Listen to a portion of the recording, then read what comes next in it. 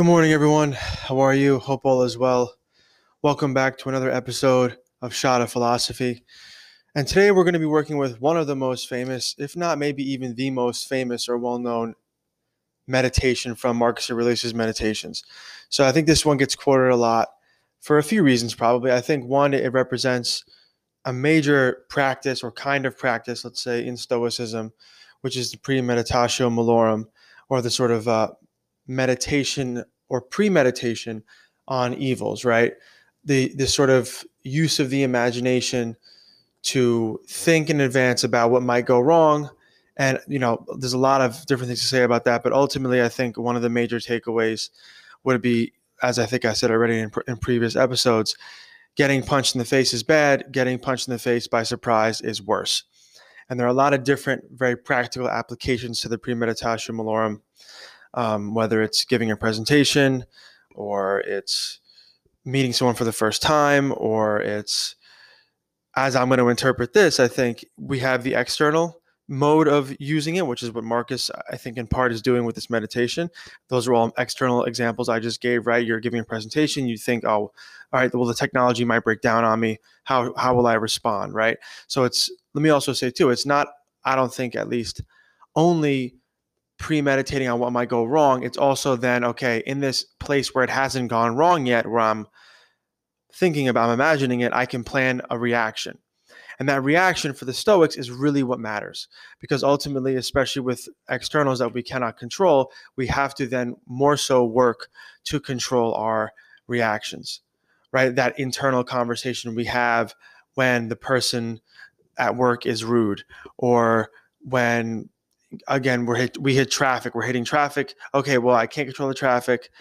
How do I respond? And if we are more prepared, and this reminds me actually of something my baseball coach said in high school that was kind of interesting. It's annoying to say, but it makes sense. Proper prior planning prevents poor performance. So that was his phrase. I would just say, comma, sometimes, right? Because sometimes you can't, I would argue, prevent poor performance, because once again, the external world can be very difficult and chaotic and unpredictable. That being said, all those words, I think, and that message work together nicely to also support the idea that maybe spending some time on premeditatio malorum might help us lead a better life.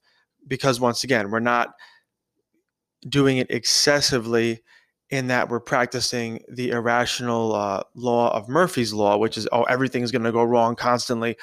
That's no way to live either, right? Even the Stoics had great moments, great quotes, a number of them, like, look forward to the future. Try to be optimistic about the future. Don't just think how things can go wrong, but also make sure to not leave the premeditatio malorum out of your life entirely, right? And there are a lot of, I think, really great examples, of how going through certain difficulties, and this is one of the, from what I understand, at least one of the cornerstones, I want to say, of cognitive behavioral therapy, that really, I think, comes from Stoicism to a large extent, right? Exposing ourselves to difficulties on our own volition, choosing our challenges, and then engaging with them meaningfully and consistently is a way to strengthen ourselves, right? So on that note, let me flow right into what Marcus is writing to himself here. And I think we'll get the sense that he's trying to get himself in his imagination, in his writing, likely in this case, I would even say before he's even met, or he, let's say, greeted the world at all. This, to me, is he probably wrote this, like, maybe at the beginning of the day or at the end of the day. And maybe my first statement there was wrong. And he's trying to remind himself, like, after messing up a morning, right? He's like, he forgot to do this maybe. So he's giving himself in this reflection a practice, a command. He's commanding himself to do something, right? So I'm going to read it, then we'll, of course, add some interpretation. He writes to himself, this is number 1 in book 2 of Meditations, on page 17 of the Gregory Hayes translation. He says, when you wake up in the morning, tell yourself, the people I deal with today will be meddling, ungrateful, arrogant, dishonest, jealous, and surly. They are like this because they can't tell good from evil. But I have seen the beauty of good and the ugliness of evil, and have recognized that the wrongdoer has a nature related to my own, not of the same blood or birth, but the same mind, and possessing a share of the divine. And so none of them can hurt me. No one can implicate me in ugliness, nor can I feel angry at my relative or hate them. We were born to work together like feet, hands, and eyes, like the two rows of teeth, upper and lower. To obstruct each other is unnatural. To feel anger at someone, to turn your back on them, these are obstructions. So once again, I think we keep in mind he's the emperor, a father, a friend, a husband. Like all of us, he's inhabiting multiple roles, right? And I was actually reading something last night from my dissertation by Dr. David Hanson, who's a great philosopher, great teacher. And he was remarking on philosophy as a way of life. And he was talking about meditations and this type of writing. And we're really getting a very inside look at someone trying to just be a human being, right? Like there are certain texts that also mimic this, that are more in this sort of personal, let's say, journal or diary format, where we get to really get an in-depth look at somebody working on themselves, which is ultimately the role, or not the role, it's just like the aim, let's say, or I guess the role too, the aim and role of philosophy as the art of living, right? That's what I'm hoping to offer with this podcast. It's like, it's not so much about what I'm saying as much as it's about what you say to yourself as a result, right? And how you maybe take what I'm saying and try to make it helpful for you, right? So Marcus, throughout his meditations, right, is giving himself commands. He's reminding himself of quotes from other people, like, the whole, once again, Debts and Lessons chapter or section is based on that, right? So here we have an example of a command, and he's really telling himself, like, you have to do this to lead a happy life, bro. Like, you can't leave this out. Like, I love that, like, he's trying to be a friend to himself by reminding himself of this thing. Right? When you wake up in the morning, tell yourself. So why do that, right? That's the premeditatio malorum. Don't be surprised by some of the things that I would say, for him at least, as a guy trying his best to be emperor, we see throughout the meditations, he's working to be just and working to serve the community. And you don't always get it. You don't always get a thank you. This is great for everybody. I think we can even think for parents, right? Parenting is a pretty thankless job. And it's not, let me make this clear too. I don't think he's saying, as we see with the rest of this meditation, he's not saying to ignore it. He's not saying to not address it. He's not saying to not confront it. But what he is saying is try to be calm. Don't get angry, and keep in mind that we're here to work together. I think that's really powerful, just to run with the parenting example for a second, because you want the family to be intact and you want to enjoy that process. You want to have a loving family. You have to remind yourself, as he is here, right? We're meant to work together. We're meant to love each other. We're a family. And I think whether or not you would necessarily agree with that, right? Of course, there might be examples, and I would agree with this, that if certain, let's say, for lack of a better word, if certain rules are violated, or if trust is violated, or some type of egregious injustice or really bad injustice is committed, then okay, maybe we have to change the relationship or end the relationship as it currently is, right? Or end the relationship entirely, right? Maybe we don't have to be in each other's lives. That happens too, and there has to be space and time where we think about that as well, right? So this isn't about naively accepting people's lack of gratitude. It's about leading with the notion that we're meant to work together from the external perspective, right? So someone's ungrateful to you, don't get angry, don't go off on them, right? Don't jump to, ending the relationship in your actions or in your thoughts, which I think is also a key element here. And I want to shift this in a second to more of an internal conversation. But he's reminding himself here of the nature of the world. And he's, in the tradition of premeditatio malorum, reminding himself of these negative things so that they, once again, don't surprise him. And also so that he's ready, and he's ready as a result of his starting the day by constructing responses. Big idea for the Stoics, a big idea for someone writing a book like this, Meditations, is to have things ready at hand. Right? You literally can hold the notebook. You can hold the thought in your mind. We don't really memorize stuff that much anymore. Why would we, right? We have our phones, but that's a mistake, because when you memorize things, you're not just memorizing the things, those things are shaping you. The same way your phone, you use your phone is also using you. It's using your brain and it's shaping your brain. We need to start memorizing stuff again. And we can't just rely on our phones and our technologies to do that for us, because there's power in memory and there's power in repetition. There's therapeutic power in repetition. I just watched the video actually literally this morning, because sometimes I start my morning usually before this, listen to some music or watch some videos. And it's from the School of Life, and it's the secrets of EMDR therapy and how it can help you. And I literally just watched the video. So I probably have to do an episode on it now because I'm not going to explain it well. But this theory, or EMDR, let me see if they have anything. I'm going to read this one second.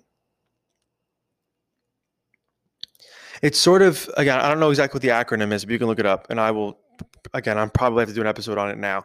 But it's ultimately at the heart of this idea is, or seems to be, to me at least, the notion that when we do something repetitive, whether it's a repetitive movement, like tapping your knee or something, or I think experience, so we see something and hear something that is repetitive, it helps us enter into a different state of thinking and a different state of feeling that allows us a certain degree of, I would even call it focused, attentive silence that is really conducive and helpful for the therapy, or let's say the psychotherapy process. That repetition, and this is when I was watching the video, I immediately thought of, okay, well, this is why I listen to songs on repeat so frequently. It allows me to enter into a state of deep focus where I can get into my thoughts more with greater clarity, right, and more deeply. And this was I think the video construed it or portrayed it as allowing someone in a psychotherapeutic circumstance to kind of go back into their past and see their memories and experience them more vividly as a result of this repetition. Right? So there's power in this sort of, let's say, not only just the repetition, right?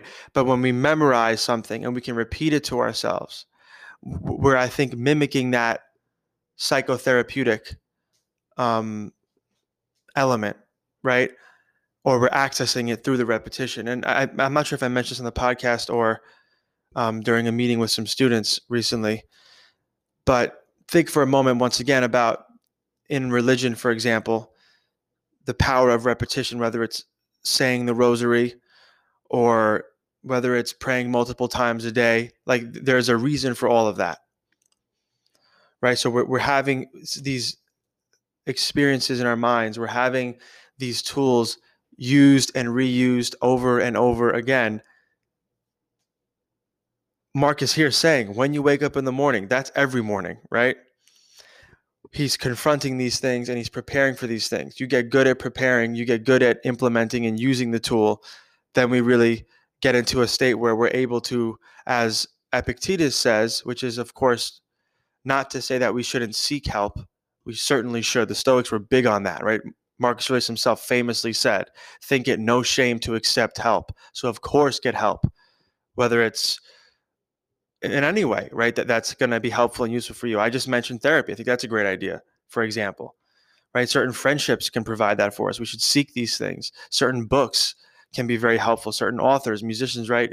Artists, like, these are all pathways to doing what Epictetus says, which is, quote, to be our own soul's doctor. Because ultimately, even if, let's say, for example, you went to therapy, you could go there and speak to a person who's qualified.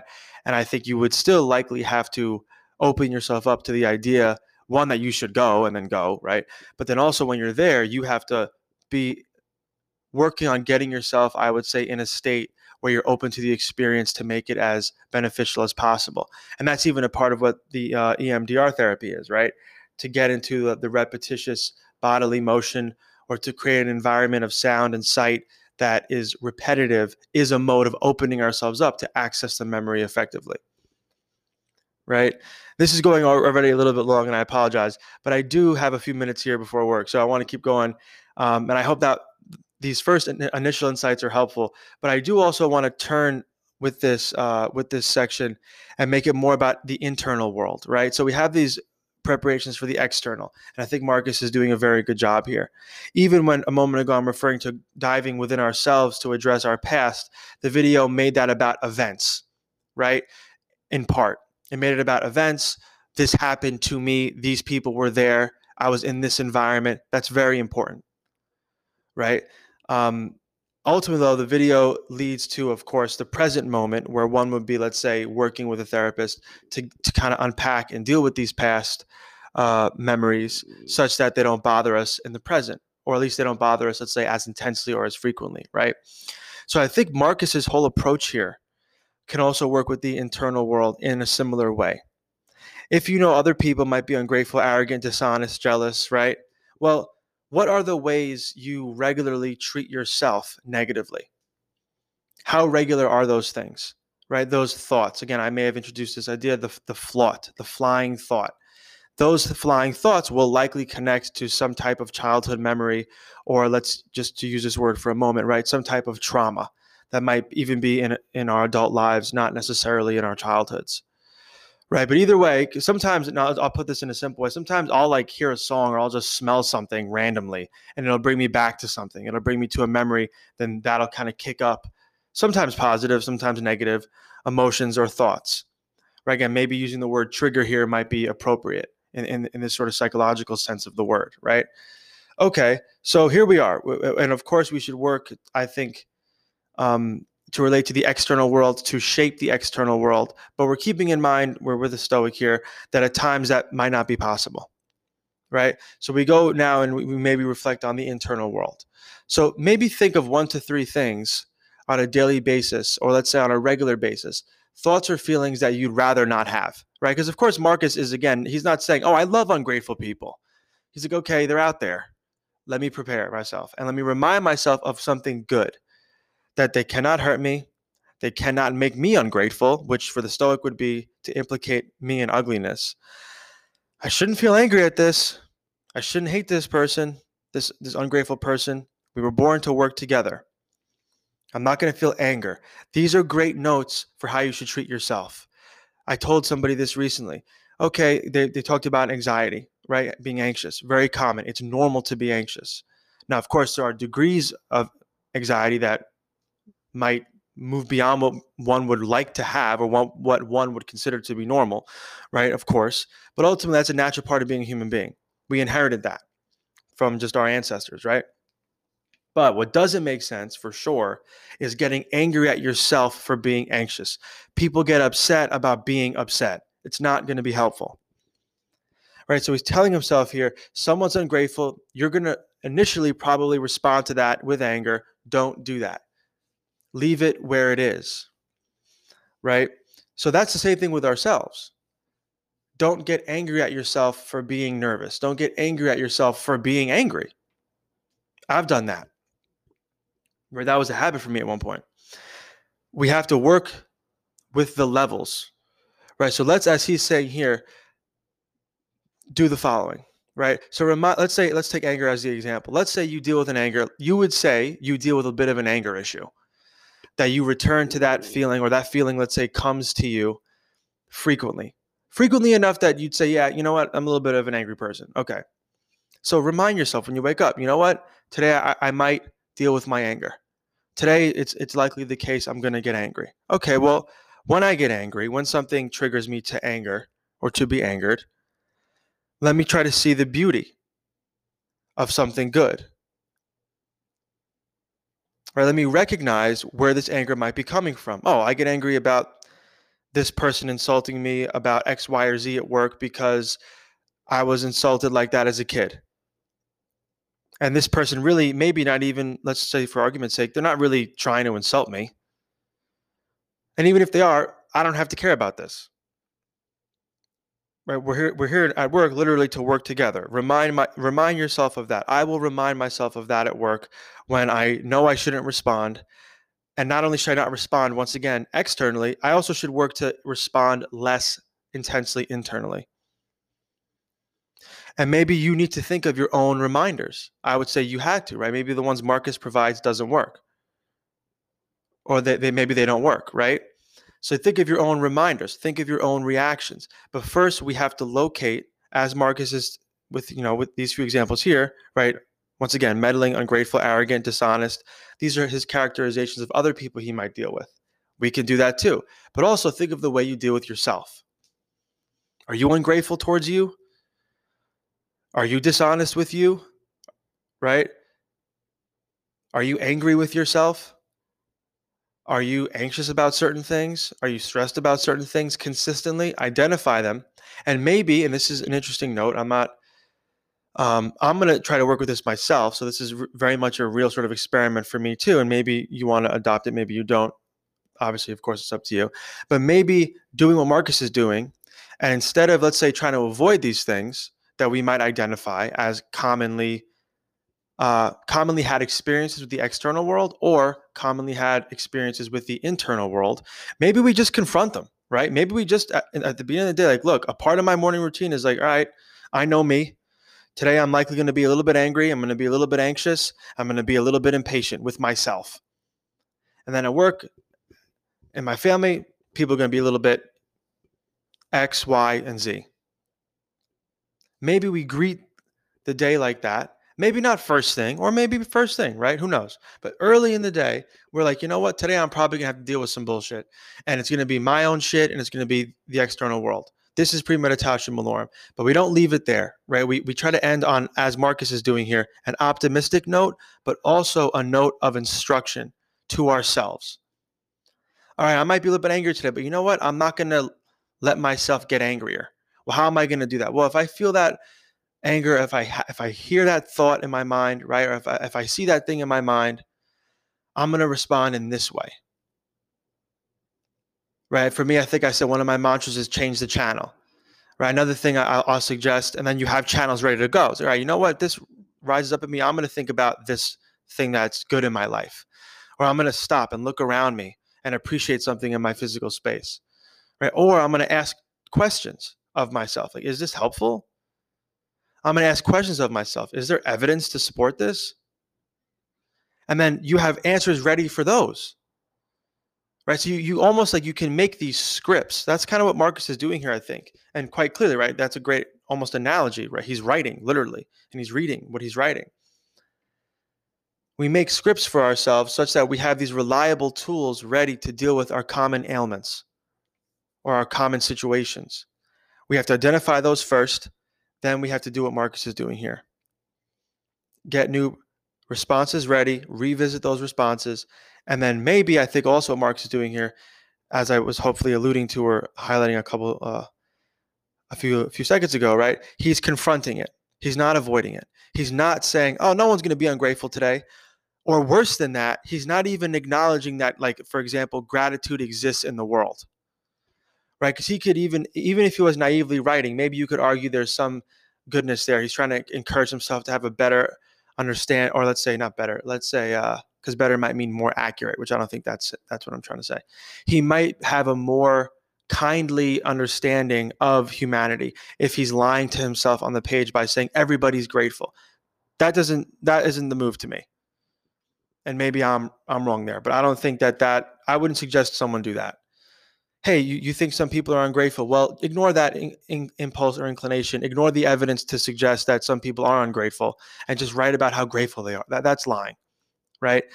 So we want to be honest with ourselves, and that's, I think a cornerstone of leading a good life, and also definitely a cornerstone virtue of having a good philosophical practice, right? Is honesty. So be honest with yourself when you confront and say, all right, these are like the 1 to 3 things I kind of deal with consistently. And let's maybe, just as a suggestion, again, I'm going to try this and we'll see how it goes more intensely and frequently confront the external and internal things that are bothersome in a self-writing practice, I would say. And not only that, but try to get to the why. Try to get to the source of this thing within yourself, or the source of why this external thing might bother you so much. And then, as you said with Marcus, right, end with principles, or reactivate rules of behaving for yourself, reactivate rules of thinking, and reactivate rules of trying to control how we feel. So when he's saying we're meant to work together, that's a reactivation of a way of seeing the world. He's reminding himself of that perception so he can then act accordingly. And again, not express the anger that might rise up, but instead talk to it internally, write about it, and say it's not serving us. So the preparation helps, the cultivation of the reaction helps, and then this confrontation with what is likely to be the case or what has proven to be the case in the past, we stop running from it. That's also powerful, right? I'm going to paraphrase Dr. Martin Luther King Jr. here with a great quote. It's like, once we, just in confronting our fears, we get some strength, right? So I think we could say the same for just by confronting the negative patterns of our own thinking or the negative patterns that seem to be creating or seem to be a part of our external world. They no longer control us in the same way. We're giving them their time. We're giving them some attention. We'll understand them better. We'll be prepared for them better. And hopefully we'll respond to them better, which is to say, in a healthier way for us and for others. Hope this was helpful. Sorry, this was a longer episode. Thank you for listening. Take care, and I'll talk to you soon.